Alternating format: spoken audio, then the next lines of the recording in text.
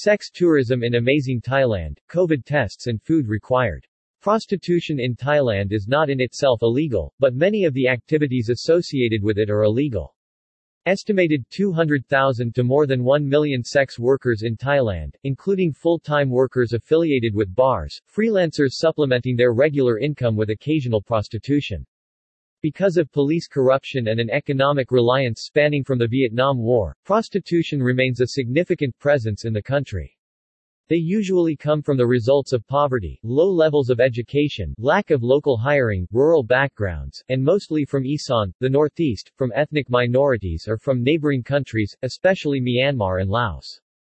Working in the bars of the red light district pays more than many office jobs or other service work that the women and men in Thailand's sex industry would otherwise qualify for. Sex work has allowed them to save money, buy themselves luxuries and support their parents and grandparents in retirements of ease. But now the international sex industry has come to a halt. According to government data analyzed by Dr. Yanyuth Chalamwong, research director for the Thailand Development Research Institute, an estimated 1.6 million people have returned from Thailand's tourist areas to the countryside.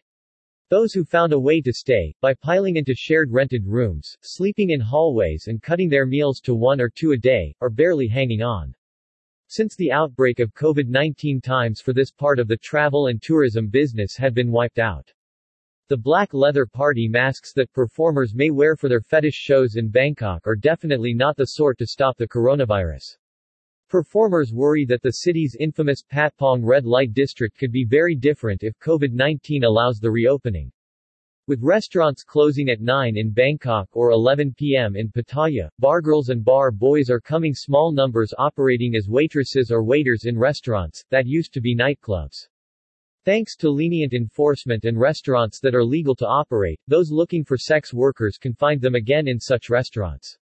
According to a report in a local newspaper, only the largest clubs in Pattaya are penalized and regulations designed to protect from COVID-19 are often becoming a farce. There is no sex with social distancing yet, so visitors and workers in those restaurants are required to have a coronavirus antigen test before entering. Damrongkiat Pinitkin, secretary for the Entertainment and Tourism Association of Pattaya, told the Pattaya Mail that the restaurant loophole has been welcoming news for bar workers and visitors. Restaurants are now allowed to serve alcohol again until 11 p.m. in Pattaya. In the meantime, the famous Patpong in Bangkok remains mostly quiet and dry. The LGBT bar scene is no longer seen, and tourism to Amazing Thailand for those looking for this extra bit of pleasure entertainment, or for a happy Thai massage may become the fun of a distant past.